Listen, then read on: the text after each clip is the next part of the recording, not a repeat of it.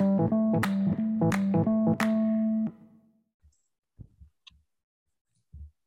back. We're back. Back in full swing.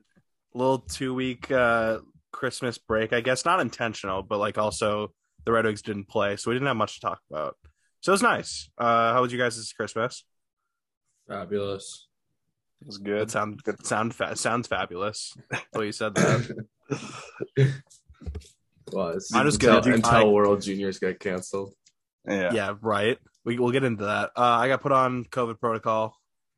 I'm looking to get tested out at this point. You know, with a 5-day isolation, I should be good for early in this week. Get back to practice. I'm Nick Leddy in this scenario. Yeah, Love to see clicks for surviving it. Let's get clicks going. I also wanted to shout out our new apparel distributor, aka me and Gret's mother. She made very nice sweatshirts for us for Christmas, and they're very comfortable. And I love you, Mom. Sweet lady. I love you too. Sweet lady. All right. Start this off. We have so much to talk about. It feels like I have a bunch of notes about everyone who got put into protocol over break, and it's just like it doesn't matter because everyone got taken off. Yeah, literally. Besides Nick Leddy. But yeah, we had the Olympics getting canceled. We had World Juniors getting canceled. We had taxi squads brought back. Oh, Andy, how pissed were you that Witter got sent down?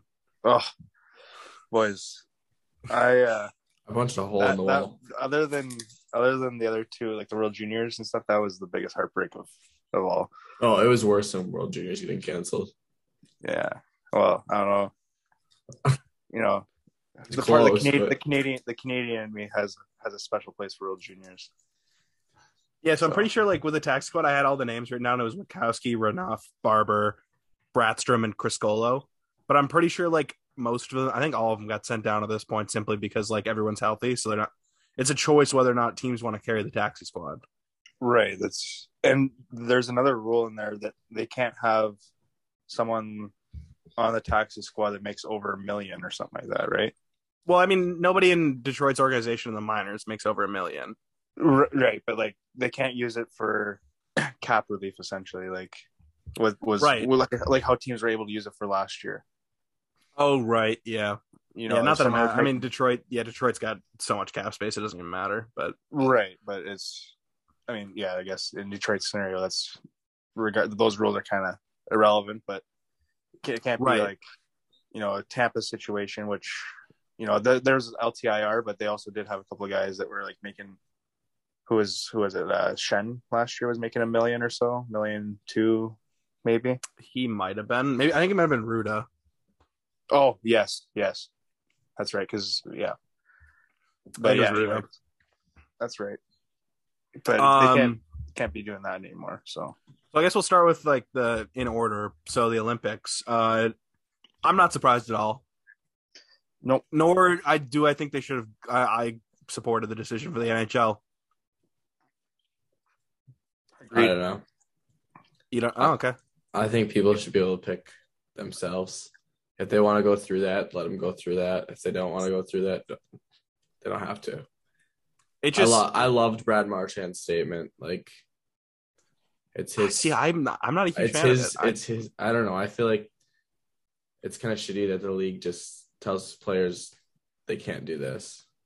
When growing up as a kid, and you're that good at hockey as Marchand, Crosby, McDavid, for the Canadian players at least, you dream of playing in the Olympics and playing against the best competition in the world. And it's going to be 8 years now until without an Olympics with NHL players. 2026. They're going to go again. 8 years without NHL players. 12 total, right? No, 12. It'd be 12 years because they didn't last in 14. 12? Okay, 12. Because the last one we went to was 14. Yeah. So, right, these players that are just blossoming right now, who knows if they're going to be at the age to be able to play in another Olympics.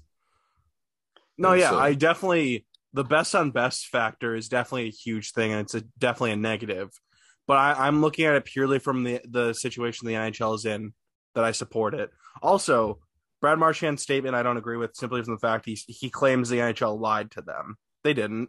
They said they would do their best. They were going to do the best they could to get the players to the I'm pretty sure Olympics. It was at a point where they had said that they were going to let them go to the Olympics. Barring a COVID outbreak, yes. Okay. Because they had it written in the fine print that if there's too many games to be rescheduled, the break was going to have to be used to reschedule games. Either way, you put yourself in a player's shoes. I'm livid. Yeah, I mean, like if you're that good, I suppose. But like also you have to look at the isolation, 3 to 5 weeks. You don't care if you're Brad Marchand. Why in China? Why would you? But why would you care? Like you've waited your whole life for this. Like China's like pretty much the last place I'd want to be isolated for 3 to 5 weeks. Okay, I think that was false information. Nope, that was confirmed. I thought someone said it was just people were saying that because it's China. But anyways, I still don't agree with the NHL's decision. Steve, like my viewpoint was, but you just need to be like more like upfront with the players and let him know. Like they should be able to know before the season starts or whatever.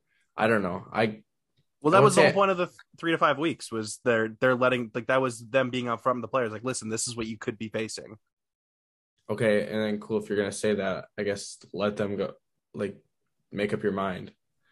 Well, the thing is though, like, so I get it from the player standpoint. Yeah, they're ready. They want to go. Like, who doesn't? Especially, like you said, the best players in the world. The opportunity was right there within reach, where they can go represent their country. But looking at everything that the league's been going through the last 2 years with the COVID, they need to make their money back and their revenue back and focus on an 82-game season.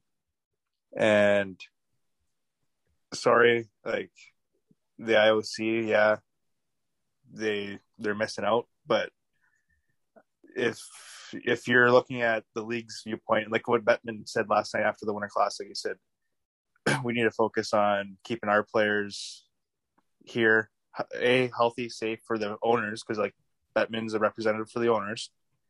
He needs to keep all those guys happy and keep their league running and growing their league as it is. Keep it running. Yeah, trying to get back on pace. That is the biggest, like one of the biggest factors in this. Also, like a little thing, like the IOC, I'm not a huge fan of the IOC, considering like with putting hockey tournaments and like the Olympics in places where countries with serious human rights issues.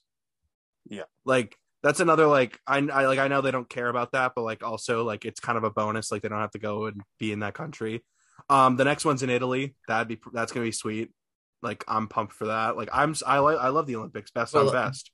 Pumped for what though? Like who knows if they're even gonna go? This is 2 years or 2 times now that it's been canceled for NHL players. I think the next one. I think the next one they'll go. Yeah, I think we're striking out here. That's 2 now. Well, with this now that this is brought on the conversation for a World Cup again. To have a best that won't happen for like 2 years at least. If that happens. 2 years, it's better than they can't just like throw that together. It's right. Just, yeah, I know. It's just it doesn't. I said it's brought on the conversation. I'm just saying. I'm just saying it doesn't sit right with me the way that they went about this. They're pretty upfront on it. Yeah, that's how I feel about it as well. Like I felt like it seemed like they were going to do their best, and they said at one point like it was in the players' hands, bearing, like any serious COVID outbreak, and the variant happened, and then this happened, where there was too many games to be made up. I thought, and also like Gary Bettman, like he put himself in a very good situation. Like I don't support Gary Bettman very often, no. But like he basically put it in the players' shoes at one point. Like it was going to look bad on them if they're going to go and like again with the owners and the revenue. Like if your best players are missing weeks on end, it's not good for business. That's what sells tickets. Which I mean, and that's a whole nother issue is what's going on north of the border. I watched a terrible game last night. There was no fans again in Ottawa or in Toronto against Ottawa. That was so bad to watch, but they need those players in the lineup to sell tickets in the areas that you can have fans at the game, right. Obviously anywhere besides, from the looks of it, Ontario, mostly Ontario. I'm pretty sure other provinces are allowing at least some capacity. No, I think Ontario was 1,000, but like I think they just chose not to. The last one, I thought I saw that. I could be wrong. Maybe. Yeah, it was like a very small amount where like it didn't matter. might as well. Yeah, so I suppose we can. That's kind of a smooth transition to like where World Junior. We can get into World Juniors now, where we had basically, I think it was 5 positive cases that canceled the whole tournament. Yeah. My issue with the cancellation of World Juniors is the fact that like one, not an actual bubble. They put in quotations. It was a very half-ass bubble. The whole Red Deer situation in the hotel, where there's an actual wedding reception going on with people willy-nilly coming in and out contact with the players. Like you couldn't avoid it. Like if they really wanted to commit to this bubble, then they could have done it. They can afford it. You know they did it last year. They did it last year. It was completely fine. And yeah, I felt it was a really half-ass effort by the IHF, who took an L earlier in the week with the women's U18 tournament. And it doesn't even start there. It starts back to last year, the women's worlds too. Like and not finding a way to reschedule it or put it into Dallas, Texas, like that they did. Didn't they cancel like all the tournaments? Just not the men's. It's not just the women's. Didn't they cancel? They canceled like all the B and C tournaments too. It's like all the terrible countries because they don't make any money from that. Well, exactly. It's the point, which is it's pretty sad. Like these, especially for the women's side, like who are all developing to be part of like their Olympic teams and whatnot. Like they're all trading to be that. And I don't know if you guys saw the clip of the broadcast cam on Twitter for the women's 2019 tournament. It was basically like if someone took Live Barn and like put it in like the big arena and then tried to stream it. It was pitiful. Yeah. I get that, the Big Bear Arena in Michigan here. Yeah, exactly. Like that's what it looked like. It was pitiful. But yeah, for the World Juniors, like it was bubble was such an issue, and like they should have prepared more so with roster size as well. Like if this many cases were going to factor into this, they should have factored in for the roster size as well. They did. They allowed them, I think, 6 extra skaters this year. No, they had extra. I know they had extra players on their roster. They only had a couple. They only had a couple guys. Like Canada, I know for a fact they only had like two or three scratches.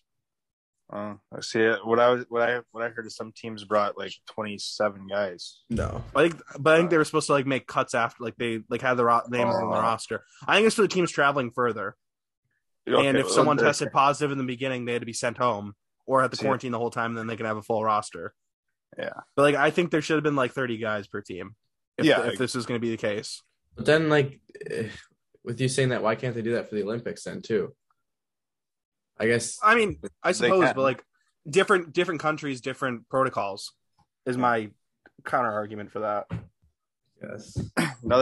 So my viewpoint on this whole World Junior thing, IHF thing, is just they're proving themselves to be a Mickey Mouse organization, really. Yeah. That's the way I look at it. That's the only way I can say it. And it's even I was pissed when they canceled the USA game because they had their goalie and a forward test positive. So first of all, why are you having these kids with roommates? If you're exactly, that's another one. Yeah, my biggest issue. That was a huge. Yeah, why are they single? Like not just in their own room, and then even so, that's still only 4 players. You can still dress your third. You have your backup and your third goalie, and then it wasn't even Comesso. Like Comesso was the starter. It wasn't him that tested. Oh, okay. So that was confirmed. He was in a different room. Well, yeah, he had his own room. Oh, he had his own room. Okay. See, because it was the backup who was supposed to start technically game 2, right? I think so. The undrafted kid. Yeah, the undrafted kid, but still, play Comesso, scratch the kid that Comesso was rooming with, scratch the kid, the 2 kids in the other room, and you still, you might have to play a man down. You're still fine to go, But it just makes no sense that you're gonna not plan it out, right? Yeah. So it's planned super poorly, where it's just social interaction with all the public, basically, when all these cases are flying around. Like, couldn't you adjust to that and make it like a bubble? And then also just go off of that, if there are going to be 5 COVID cases, and I just don't see how they can't push through that. Right. Yeah, I don't know. That is great. There's 5 cases. I think 3 or 2 of them for sure, but 3 maybe were asymptomatic, so they didn't even know because they just do their testing daily, right? Right. So they didn't have anything of it, which again, like I know it's a touchy subject, but if you're asymptomatic, you're fully vaccinated, which you had to be in this tournament because you're going into Canada, and it's a IIHF sanctioned tournament. Right. Those players, if they're asymptomatic, I still feel like should have been able to play after a couple of days of testing, and so like they could have been so many other options they could have used. Yeah, I didn't like that goes back ruling. To like the ruling. Yeah, I didn't like the ruling out for the entire tournament. That was it really. I personally don't understand why people have to that are vaccinated have to be tested all the time. Then if they're asymptomatic, why do they be tested all the time unless they have symptoms? Shouldn't they just be tested if they have symptoms? It's wild to me. I definitely agree. I agree with that. And that's kind of like what we touched on, I believe, last pod. Like I mentioned with the NFL, what they're trying to go to, and I believe the NHL should go to that too. And Stevie Y even said that same thing in his press conference on it. Yeah, and his was a lot more riskier because nobody else was saying it at the time, and he was the first person to speak up. And he's a person not to touch, he won't go into details like that. And if he feels that strong about it, obviously it's just not just him, it's coming from players and other people around the league too. Yeah. You know what I mean? But also he's the type of person that wouldn't just go off the cuff and say that. He's very methodical in what he says. No, he thinks before he speaks, for sure. Very, very, very much so. Yeah. And it's just, I don't know, it's just frustrating to watch. It's again at the same point of the Olympics, these kids, these players are training their whole lives. This is what they dream, especially I know in Canada, like I said, growing up, that's World Boxing Day, the day after Christmas. That's the biggest day of the year, really, for hockey in Canada. And these kids, these countries are spending hundreds of thousands of how many dollars to come over here, try and make it work. And then after 2 days, you just shut it down on them. Right. And then now they're talking about trying to reschedule for the summertime and stuff like that. That's just it's kind of stupid in my point. Have the same rosters, have the same teams, go to a different place and do it in the summer. Well, the same thing is going to happen then too. Yeah, decent chance, right? There's a good chance the same thing happens, if not worse, because summertime here in North America, if you're going to have the tournament in North America, people are going to be traveling a lot more. Those areas are going to be a lot busier, and it could just happen again. Absolutely. Yeah, it's unfortunate for sure. If just go on the player level, I thought maybe we could touch on a couple of the guys because I watched I watched a decent amount. I know Grant watched a decent amount. I know you watched a decent amount. I felt like we could touch on a couple of the big guys for the Red Wings. A big storyline, guy who didn't play, Kosa. Yeah. What is going on with Dave Cameron? That was the head coach of Canada, right? Yeah, that was him. Well, I don't really think there was that big of an issue with it, to be honest with you. The other two goalies are good goalies. And if you really feel comfortable starting a returner, and Garand is his name, right? The Rangers prospect. Yeah. I didn't have an issue with him because he outperformed Kosa in that one game, and him getting the start is fine. I don't know, but starting the undrafted guy who's the third string coming in was kind of I didn't agree with that one. They also started him against Austria, not like it really mattered. Yeah, I know. That's the other point. Yeah, I agree. That's definitely the other way to look at it. I don't know. Austria's a team that should have been relegated. Oh yeah, I completely agree. They weren't even going to do relegation. I know. That's what I mean. His tournament was kind of a joke this year. Hold on though. So to touch back, so that one Division 1A tournament had to have played because I can't remember what team it was is coming in next year though, because they announced that tournament was played before So that must have been like a while, like pretty early then. It could have been like November, October. Yeah, like I don't know, but that because I don't know what country. Yeah, I can't remember what team it was, but I remember it might have been Latvia and someone else. I think Latvia or Norway are like the only ones that make any sense to me. I think it was Latvia. Excuse me. Oh shoot. I think it was Latvia, but I remember watching Canada's first game in my buddy's basement, and he's like, "Oh, I guess this team's coming up next year." Kazakhstan? No, maybe. No, I don't think so. No, I don't know. It was weird because we're talking about random countries like in the tournament because there's 1A, 1B, 2A, 2B. I think there's two teams coming up next year, and one's Latvia. I can't remember the second one, but it's not Kazakhstan. Okay, all right. Yeah. I think Norway probably makes the most sense out of all of that. And if it is, like, you guys can take me out. Kazakhstan's been in this tournament before. Canada beat them when Tavares played. 16-2 or 16-1. That's when Tavares had like a hat trick and they played in Ottawa in 2009. The semifinal or quarterfinal, or is that just a round robin? He had a hat trick in the round robin and in the medal round as well. So yeah, not bad. JT. But we can go into Simon Edvinsson. He's not bad. Yeah, wild. Yeah. He looked so good. Especially the game against Russia, he was dominant. Yeah, he was. I don't know the fact that he didn't get. Who was the guy who got player of the game for Sweden that game? I had no idea who that was. It was the Caps prospect. He didn't even have a point that game. That's ridiculous. It was ridiculous. Was it Torgensen? No, Torgensen's plays for Frölunda. Oh right, okay. Anyway. Yeah, so Simon Edvinsson, he's just so like he's a lot like I think he's different than Seider. I think he's a lot better in his edges than Seider is, to be completely honest with you. Yeah. Seider's very good on his edges too. That's a bad comparison to make. Like say one's better than the other on their edges. I'm fully confident with Edvinsson. He's such a good skater. They're both very good skaters. Yeah, I know, but like so I just as a comparison, I think what I've seen from Edvinsson, he's a better skater. The first game especially, like he made that really like that penalty kill shift. He made a really good jump. He got the breakaway goal. I ended up with the 2 assists as well. Super positive there. What else did you notice from this game?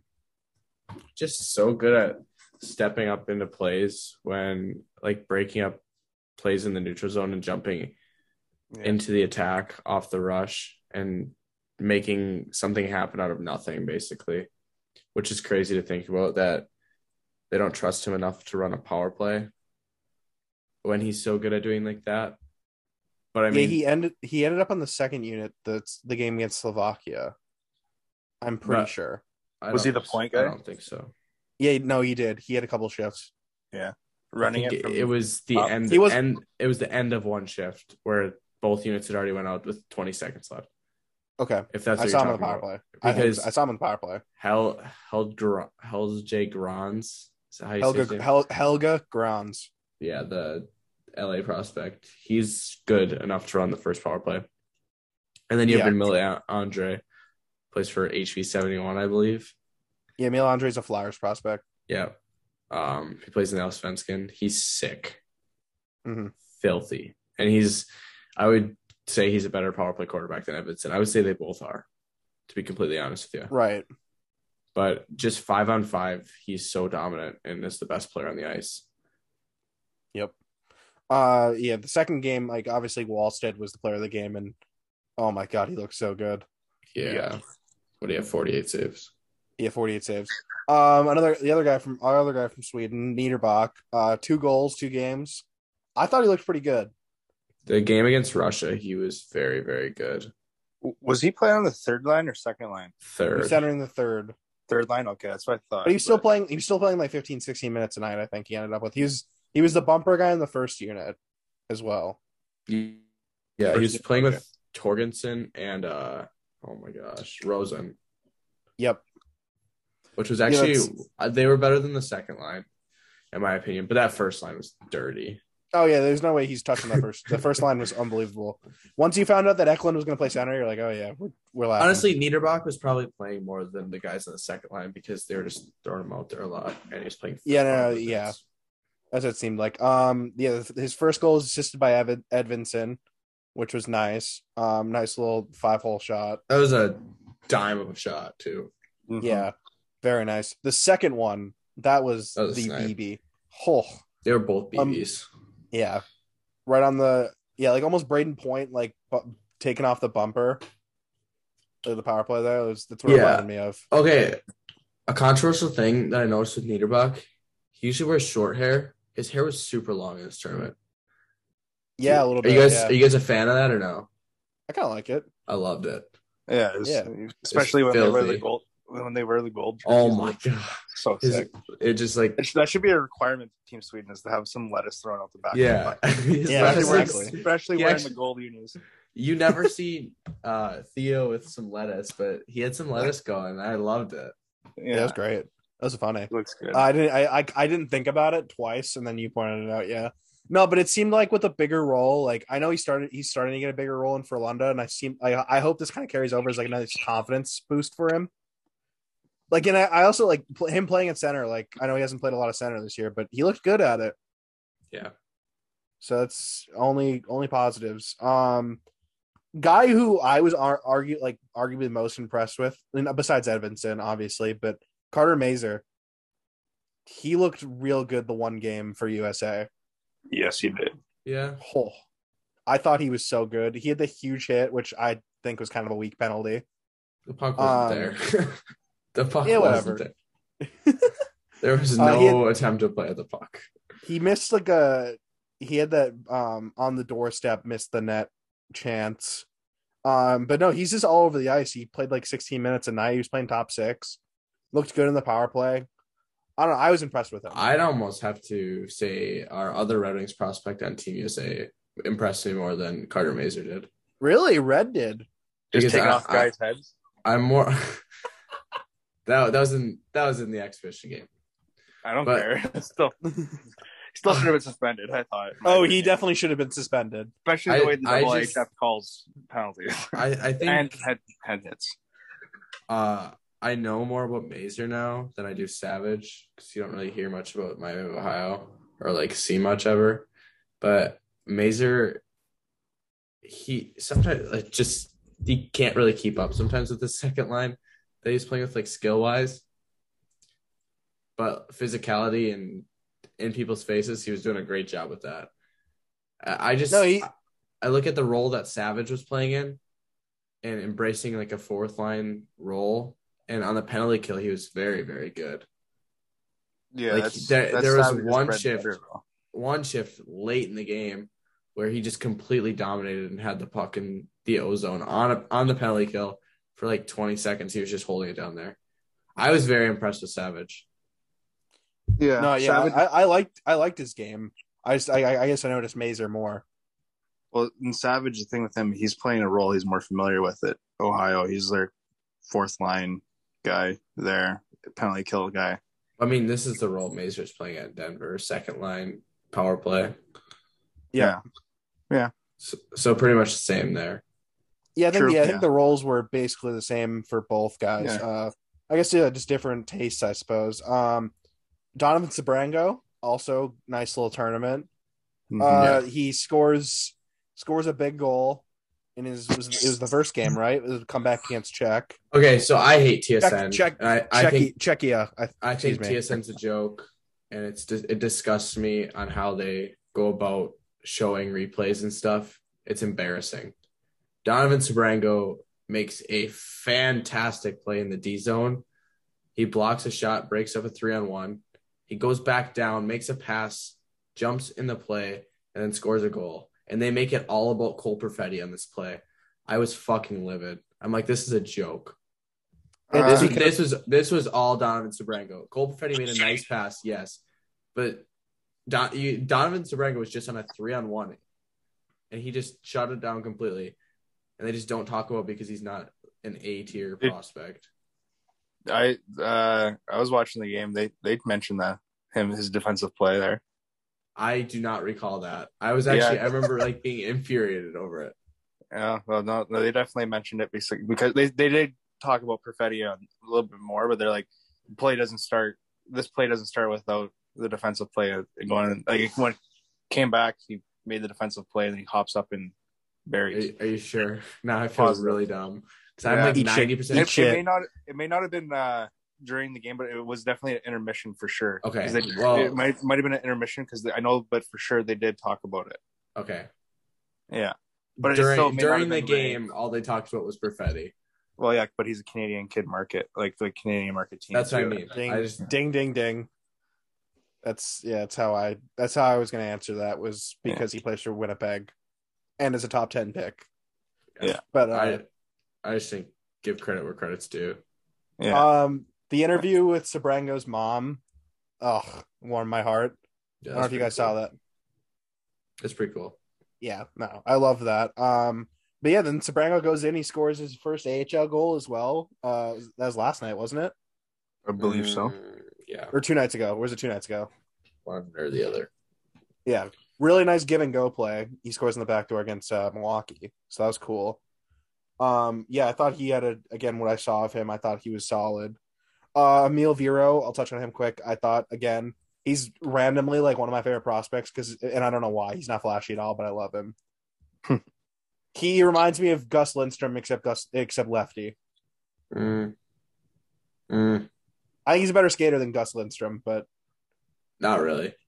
They don't remind me of each other at all. No, really. No, Emil is a way better skater, and that's why I said he's a better skater, a better puck mover. But I don't know. They're just different. I just guess I see them differently. Similar roles though, I guess. But they just ultimately, like if Emil play a lot different.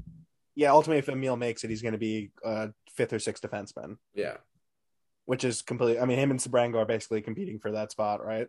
Yeah, in the future, which great. More the merrier. Yeah. After that, like Bednash, excuse me. He started one game. I thought he looked solid. I know it was 2-1 OT loss against Germany, right? Did you watch that one? I watched bits and pieces. Yeah. Also, that one I did not. Man on the inside told me, okay, Carson. He told me he really liked Bednar's game. So positive. There's a goalie he liked. Or no, sorry, that was Fugue. That is Fugue. If you guys missed the last episode, Fugue hated every goalie. You name a goalie. Yeah, he actually said Jesper Wallstedt played bad against Slovakia.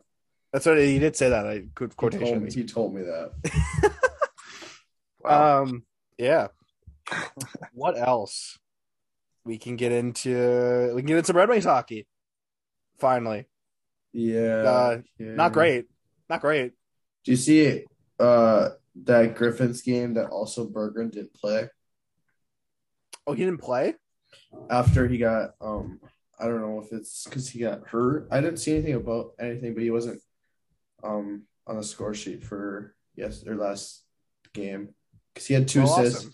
Well, he came back after he took that hit or whatever, and he got an assist late in the game, and then he didn't play the next day. He had 2 assists the night before.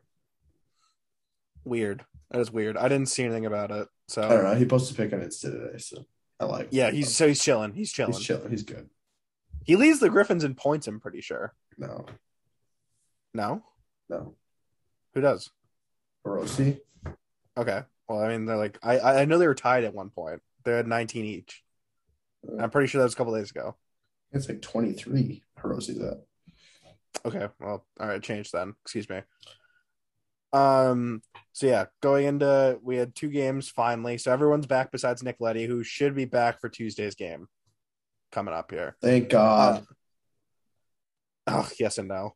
But anyway, yeah. So game 32 against Washington. Oh yeah, before that, the Red Wings New Year's resolution. That was funny. The Rasmussen quote. I'm pretty sure he listens. Yeah, he's definitely a listener of this pod. He literally turned around and I love that. That was funny. I took it 2 ways, like him just being like, "Oh, that's funny. I'll just say better at hockey, but I think I'm super good. I'm Michael Rasmussen.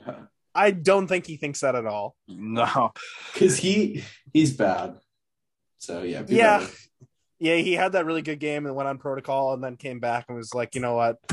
We can't even blame it on protocol. He just wanted to give it one good game. He's like, here's what I could be, guys. I'm not blaming it on protocol. I'm just saying he went on protocol and then came back and was. I wasn't giving an excuse. Yeah, he literally had the most stellar game of his Red Wings career in all of our opinions, I believe, right? Yes. Yeah. Okay, and then the next day he gets placed on protocol. We're like, oh, well, there you go. Oh, yeah. I thought it was funny. I think he's self-aware. I took it as he's self-aware. Yeah. I took it as he was having fun. So yeah. Game 32 back. Washington 3-1 loss. I actually thought this was a pretty good game. In my opinion. I don't know if you guys feel the same. It was a winnable game. Yeah. That's for sure. I think it ultimately came down to reffing. I think reffing ended up getting in the way of this game. For sure. I think there's two really bad calls at the end. One where there's a 4-on-4 where Seider was off the ice, which shouldn't have been off the ice. And then the second one being Fabry taking a retaliating penalty off of a call that should have been made earlier. And you can argue whether or not Fabry should have done it, but there should have been a call before. Had there been a call, he wouldn't have retaliated. Correct. It's more of the refs not managing the game. Yeah, Grice got to start this game, and I mean there wasn't like both teams didn't really give up a lot. In my estimates, the Red Wings got the first goal of the game. It was in the second period, right after a power play. It was a really nice play by Seider, who came through the neutral zone, got the puck deep, and got it like back behind the net to Gagne, who fed it out front for Suter. And Suter really made a really nice, scored. Yeah. Do you want to talk about P. Suter for a little bit? I want to talk about P. Suter. Let's talk about him. I think he's kind of becoming a legit second line center. Yeah. I don't know if you guys feel the same way about that. His last stretch of games that he's had, I can agree with that. I can see that. Yeah.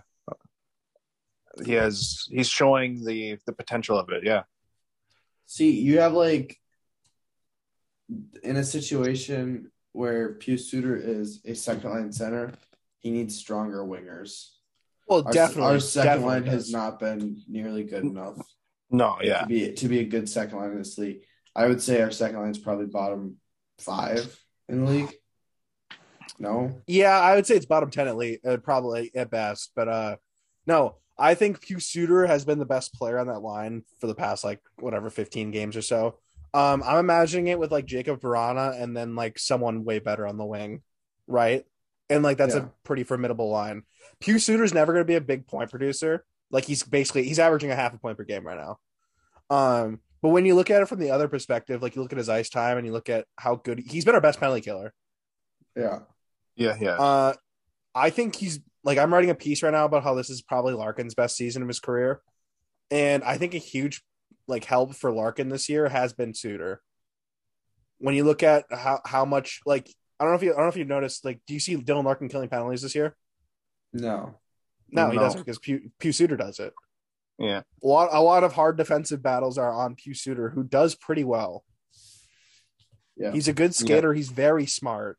He kind of, again, I said this at the beginning of the year, if we wanted to be successful, you can have a guy like Pius Suter be your second line center, but he needs to be like a Valtteri Filppula in 2010.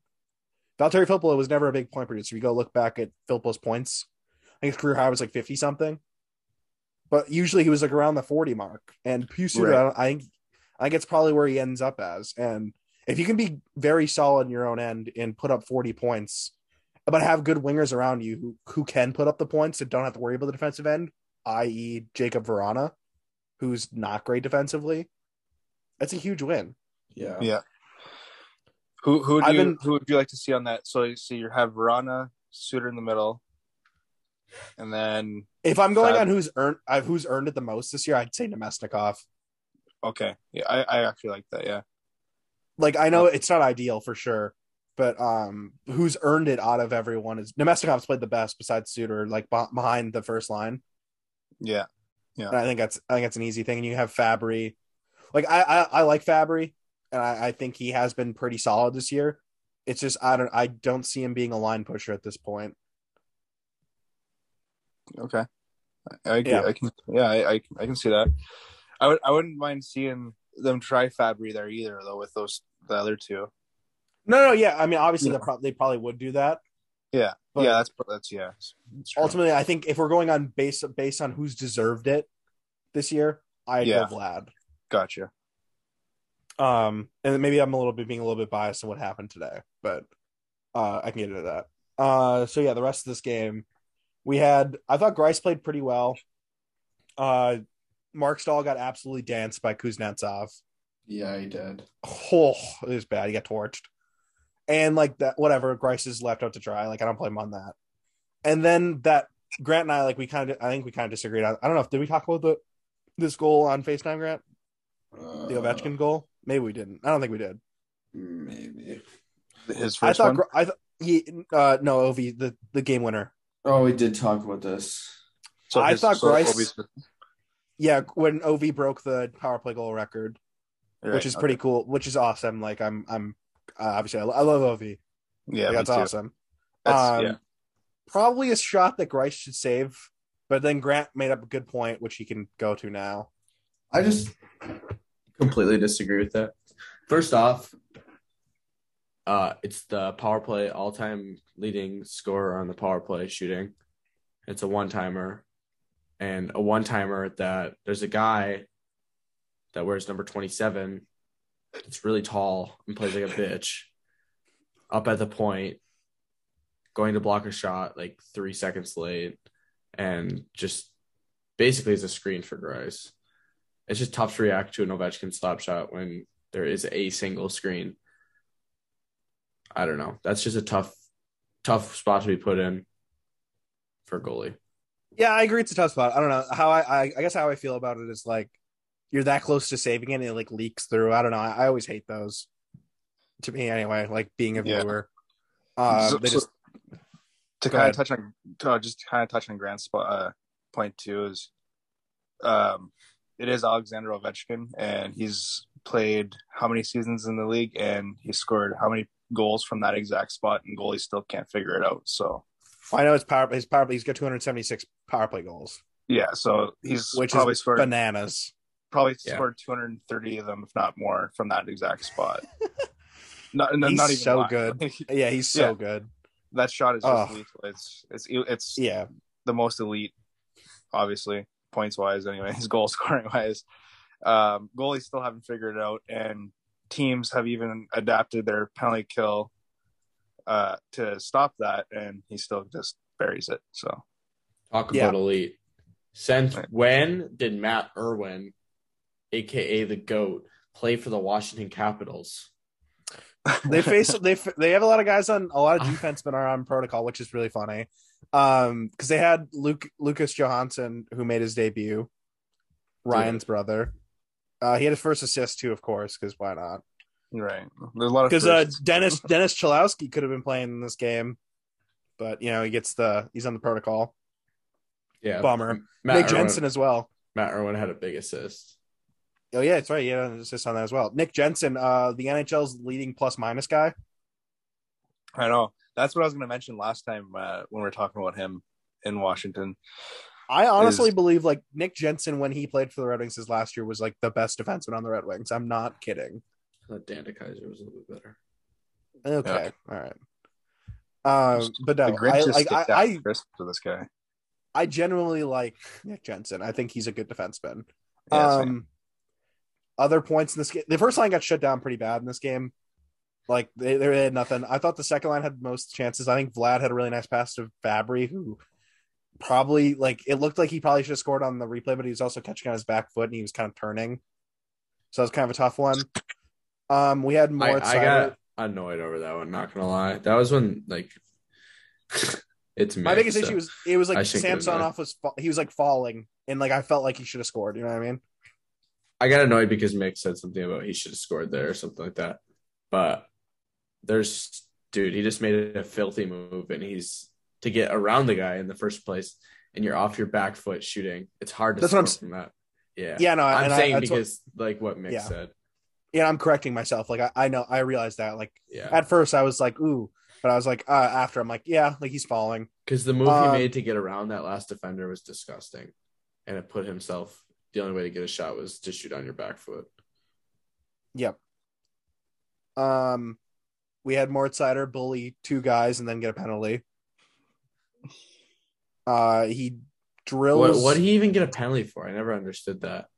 I guess he like re-engaged with the guy afterwards, but like the guy was going after him. So he hits Hathaway in the corner. Clean hit. He was kind of like close to the numbers, so I guess like I understand why they're upset at first. And then Dowd goes to hit him.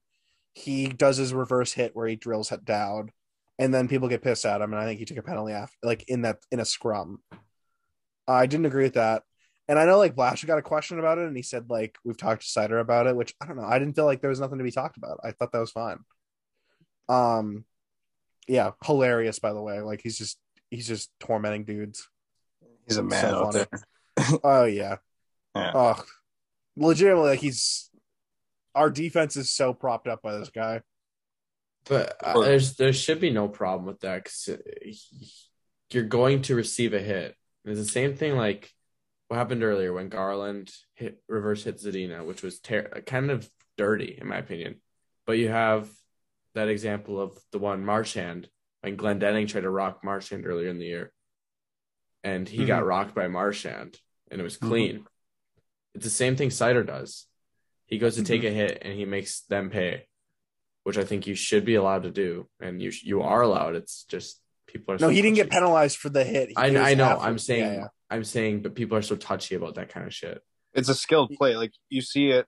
Another guy that actually does that a lot is Elias Pettersson in Vancouver. Yeah, he does. He does that a lot in the corners, and it just shakes the defenseman off or the guy checking him off, and that's a skilled play, especially when you can do, hold on to the puck while doing it, but also perform it clean. That's a big skill in my opinion, because that's puck protection 101 and protecting yourself. Yeah. Right.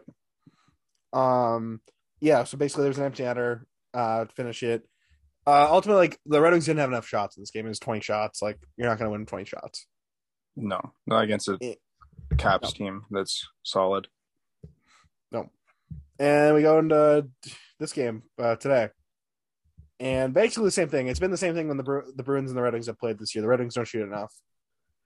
And it was a pretty entertaining game the first like period and a half. Like it was 1-1 for a good portion of it. Bertuzzi scored, which was like a nice point shot by DeKaiser. Real nice play for Larkin in the corner. Bertuzzi gets it was a fortunate bounce, gets it. It's kind of the opposite of this game. The only offense that was being generated was by the first line. Like Raymond had, I think, 3 shots, all quality. But then afterwards, like we kind of just, it seemed like Marchand won the mental battle. You know what I mean? He's the rat, and he won the battle of being a rat. He seemed like the fans were all engaged with him, which was fun. But then we end up losing the battle. Yeah. I mean, he does that throughout pretty much every building in the NHL too. That's typical Marchand game, right? That's just, he feeds into that, and he's done very well doing such things, Yeah, no, like Larkin pointed out in his press conference as well that he feels that when the Red Wings play against physical teams, they get bullied and lose, and they give up. Or not give up. He didn't say give up, but like they seem to get shut down, right? Which I completely agree with. They discouraged, at least. Discouraged is a good word. Yeah. Which was fun. What was fun in the beginning was Nemestikov fought Marchand, and then won, and then got the crowd fired up, which was funny. I love that for Vlad. It's good stuff. But then Marchand got him back. He absolutely crunched him. Yeah, that was a nice hit. It was so clean. It was so nice.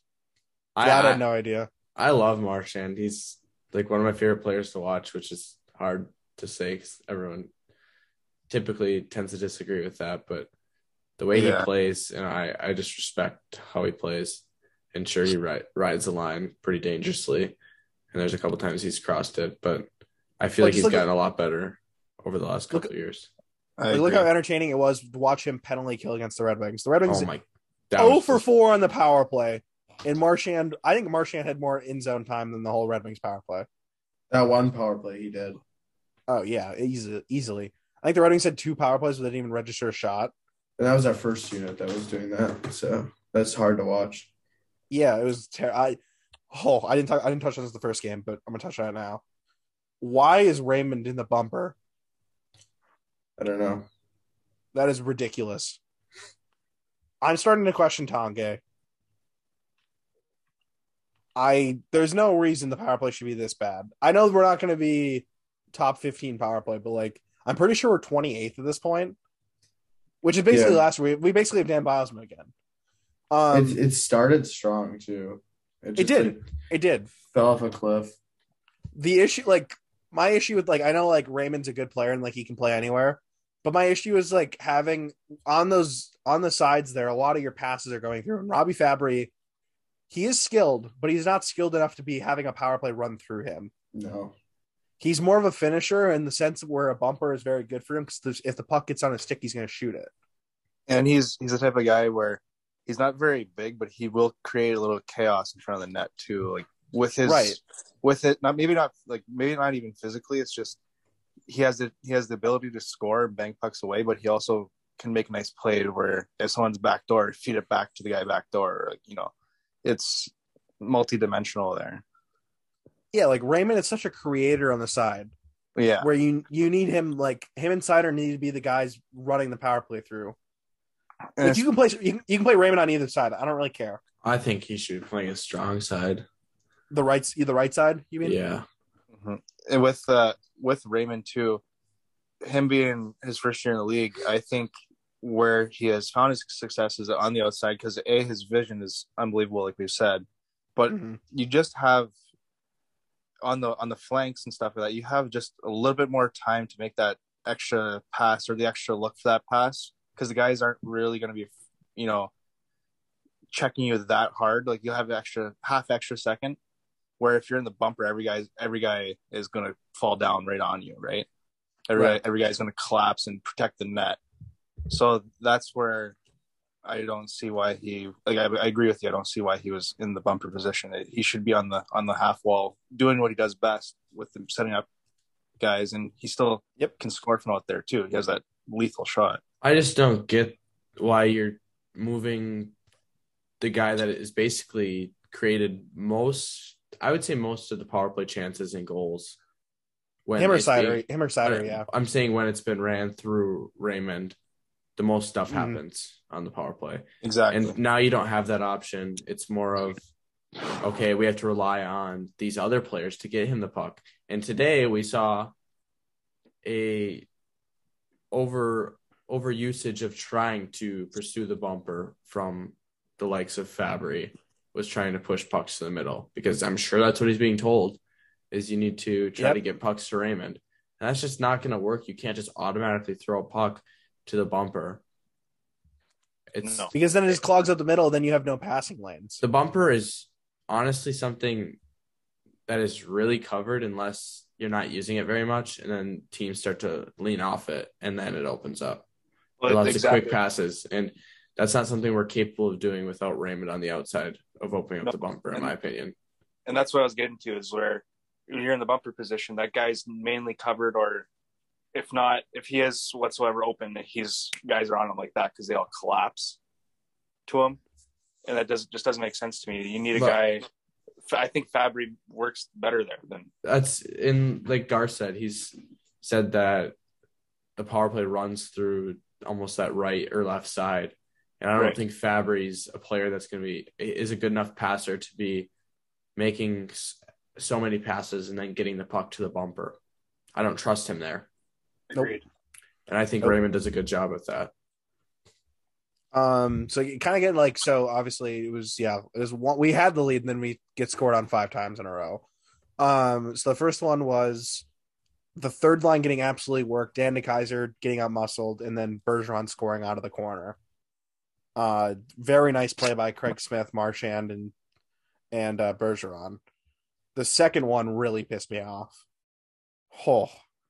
Philip Hronik gets the puck in the slot after a power play and misses the net. Not only misses the net, but he misses it on the far side, which goes back the other way. As the defenseman's going for a change, Eric Holla has a streaking breakaway, kind of half breakaway, became a full breakaway because Jordan Osterley decided to stop skating. And then Holla picks his corner. I don't know about you, but that was a terrible angle by Ned.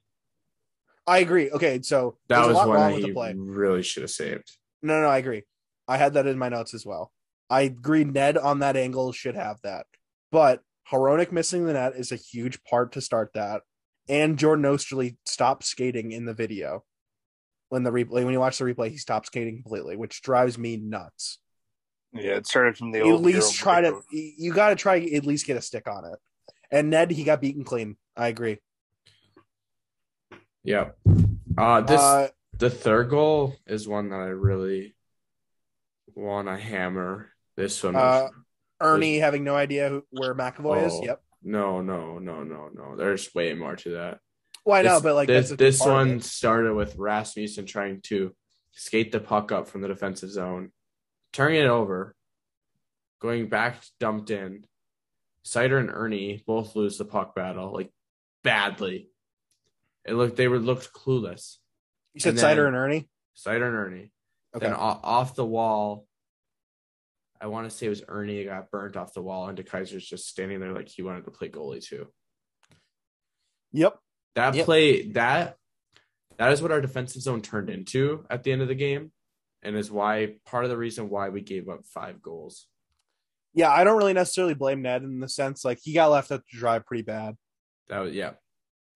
Like that, I agree. The Holla goal definitely should have been stopped, but like after that, like it was a shooting gallery for the Bruins.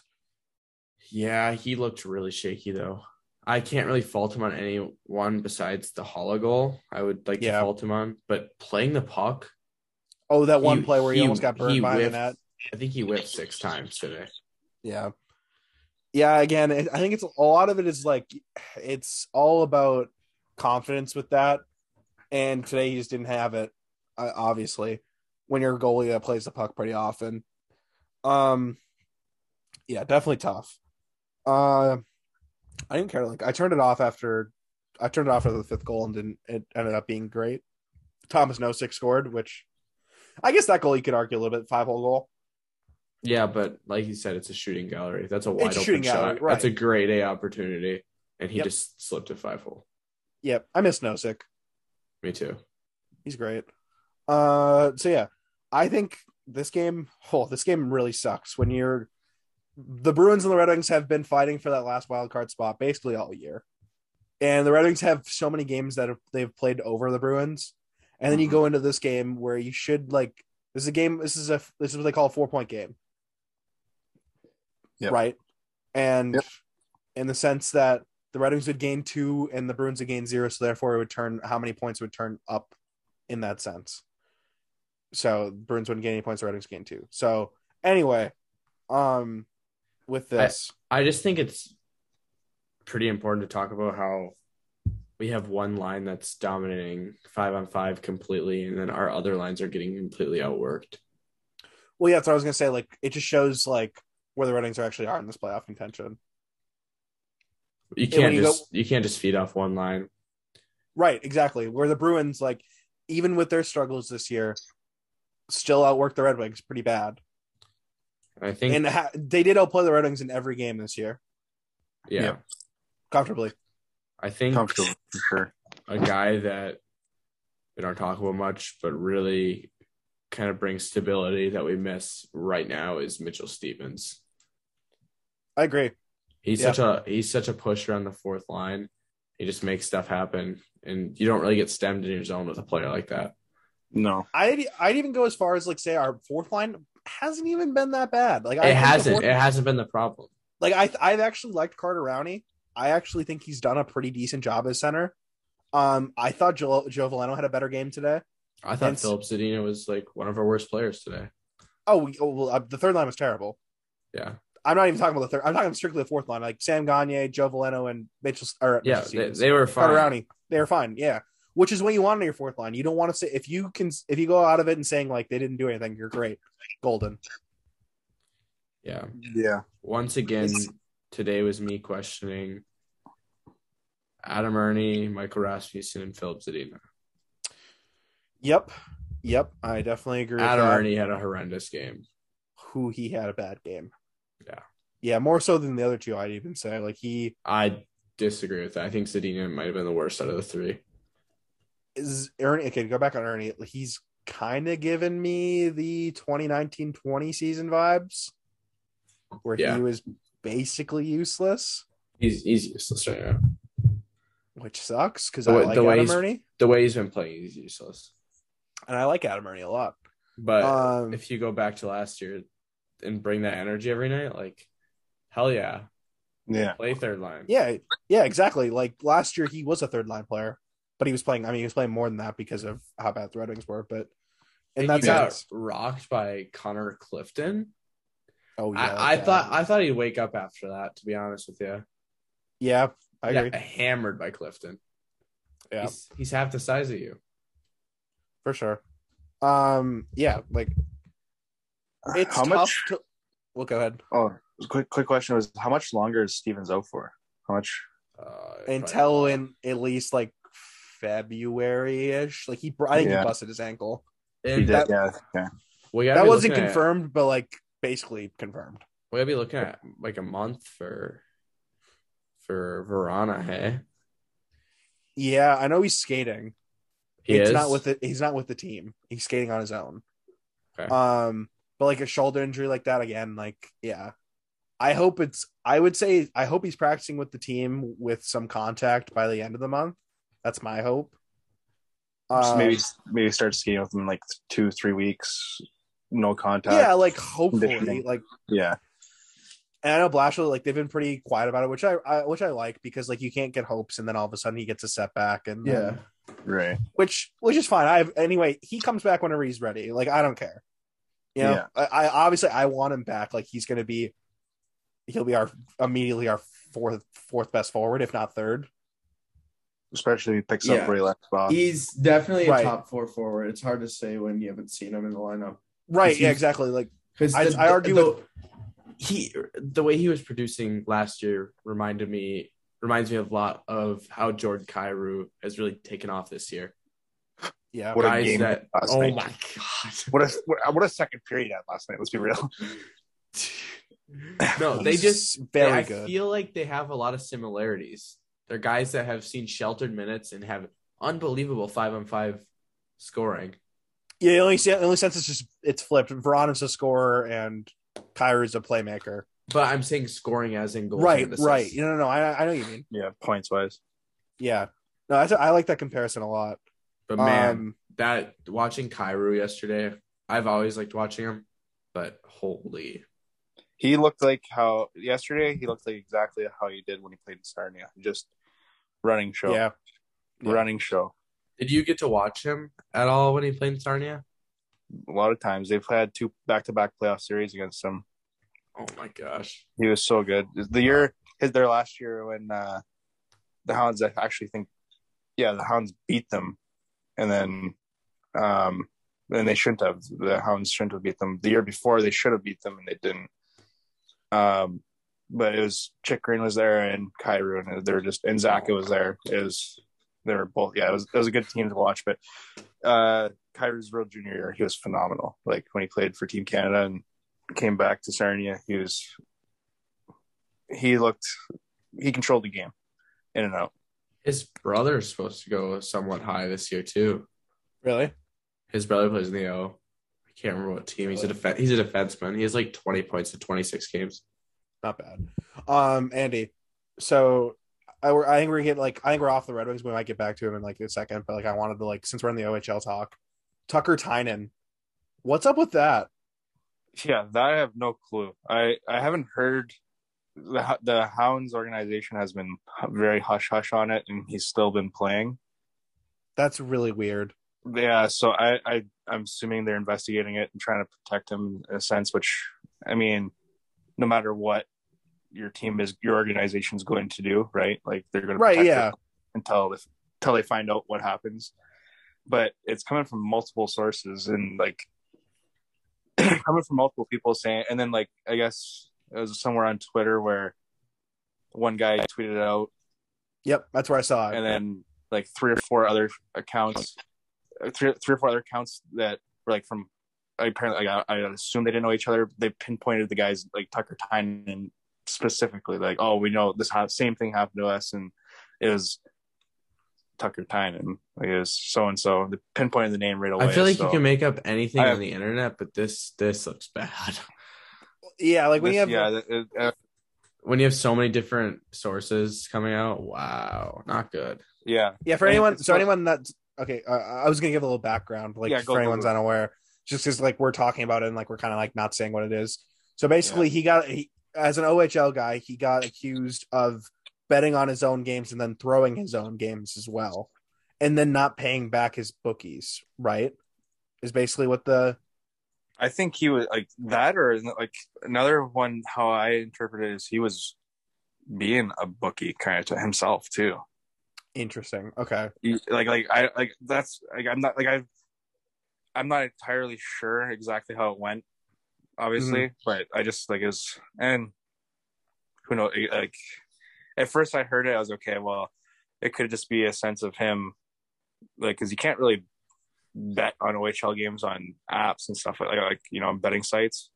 Right. So at first I thought maybe he was getting in trouble for that, but I was like, well, he can still go bet on NHL games. Like, he doesn't play in the NHL. He's not a prospector. Like, he, he's not drafted anywhere, I believe, right? He's undrafted. I thought he was drafted. I think he's undrafted. I think he's undrafted. Okay. Because his draft year, I believe, was the year he cut his leg got cut open and he was bleeding. Oh, that's who that is? Yeah, my buddy played with him in Niagara that year. My God. I forgot that was him.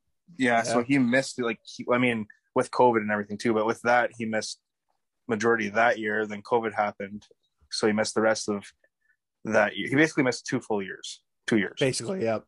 Essentially, a year and a half for sure. So, I don't know, like, I heard about it like a week and a half, 10 days ago, which is a couple of days after it came out. I believe it came out 2 weeks ago, maybe 3 now. And it's weird because they haven't obviously said anything about it, like the Hounds themselves, and he has still been playing in games. So just kind of weird. It's kind of weird, and like I don't know much more to say on that because like how I guess just other than what I just said is like multiple people have pinpointed the kid's name, pointed him out right away, and it sounds like these guys very well could just have something against him where they don't like him and he did something to them in middle school or whatever, and they could just be all making it up because it's, you can make multiple accounts on Twitter and et cetera, but they didn't look like burner accounts or fake accounts. And no, it looked legit. It looked very legit. Yeah. Yeah, for sure. I guess we can get off this topic, and I want to preview like the next Red Wings game, which is a big one in my opinion.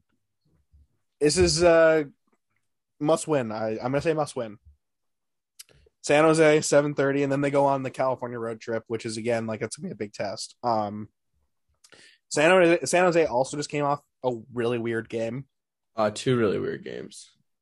They have let in 15 goals in the last 2 games. Yeah, and they won one of those games. 8-7 against Arizona and 8-5 against the Penguins, and they were down 4-0 today or 6-0. They're on 6-0. Oh, they're on 6 or 5-0. 5-0. And they were 6-1. Right. Yeah, that's right. And it was funny. They were rallying back hard today. Oh, James Reimer absolutely blew it for me in fantasy today. I think I beat Andy this week. Yeah, you did. Negative 9.5 for James Reimer today. Terrible. Oh, gosh. But yeah, like again, I kind of view the Sharks in like they're kind of similar in the Red Wing like where they are in the standings for the Red Wings. Obviously a little different because like their best players are old, and where our best players are young. But this is a big one. I think the Red Wings need to win this one. And underrated, like the Red Wings lost their past 2 games at home, which kind of a rarity for the Red Wings a little bit this year. Well, that's what I was going to mention earlier too. Is I was expecting them to have at least. I know there are 2 good teams that came in, like with Washington and Boston, but I was expecting them to have at least 1 win out of the 2 because of our home record. Yeah, I'm less mad about the Washington one considering they played good. I'm more mad about the Boston one considering the fact they just sucked.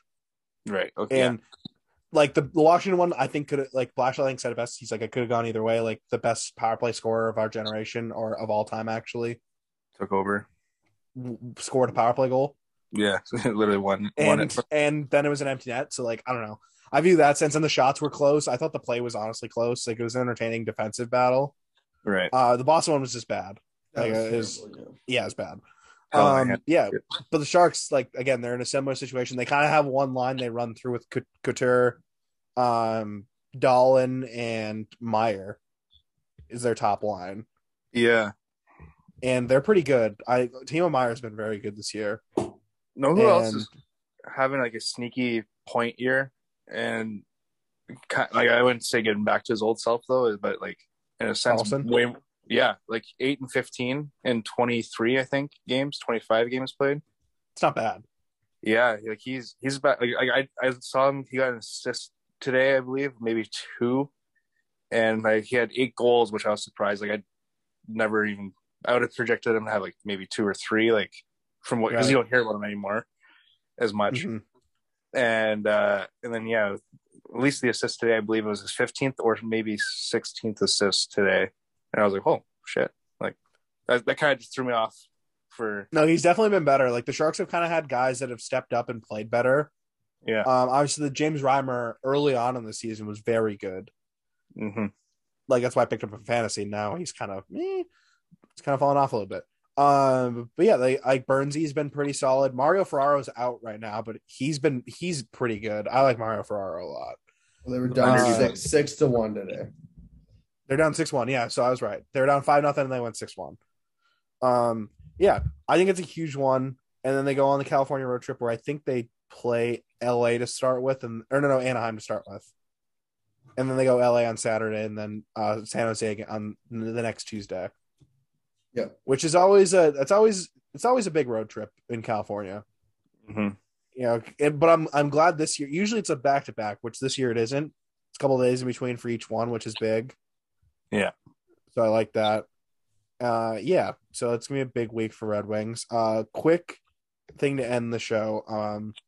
Upper Peninsula native Abby Rock makes the U.S. Women's Olympic team. So that's pretty cool. So I guess Andy would say clicks to that. Also she's also one of Andy's friends. So that's pretty cool. Yeah, she's a local legend around here. I played against her in high school, and she played boys high school and was one of the better players, which is hilarious. I remember watching her and like Levi Wonder go at it. That was pretty funny. She's good. She's dominant. Yeah, she kind of like I don't know if she really knows me, but like I remember Rutledge and we skated at her house, and she was gone. She was at Wisconsin, and like we just randomly skated at her house because like I guess her parents just let people skate at their house. Yeah, they always build fun. Yeah, they always build a rink back there. Nice ODR rink too, for sure. Perfect for like 2-on-2, 3-on-3. Yeah, I think we were doing like 3-on-3 that day, but it was a lot of fun. Yeah. I think you were there that day. You might have been there that day. I was there a few times. I go there. Well, I used to go there quite often. Yeah. I think you went there with me and Rut. I'm not sure though. Speaking of that, you saw Rut the other day. Yeah, I saw Rut last weekend. Oh, what a kid. He's the man. He's the man. Yeah, I have a story for you guys off air for him. It was wild. Awesome. Yeah. I miss that kid. Yeah, this guy has not changed one bit. I love Rut. So this will end this one. We'll be back to our regularly scheduled programming for sure. We got some moves. We're making some more new moves in the new year. Up and only up from this point, right? Yeah. Stay tuned for that. Also check out my writing if you can. I'm now writing for Inside the Rink. I have I think 3 pieces up right now. About to be a 4th early on this week. Writing about Dylan Larkin. Spoiler, he's having a pretty good year. And that'll be it. Thank you everyone for listening. Subscribe on Apple Podcasts if you haven't. Follow us on Twitter at TPL Pod, and thank you for the support.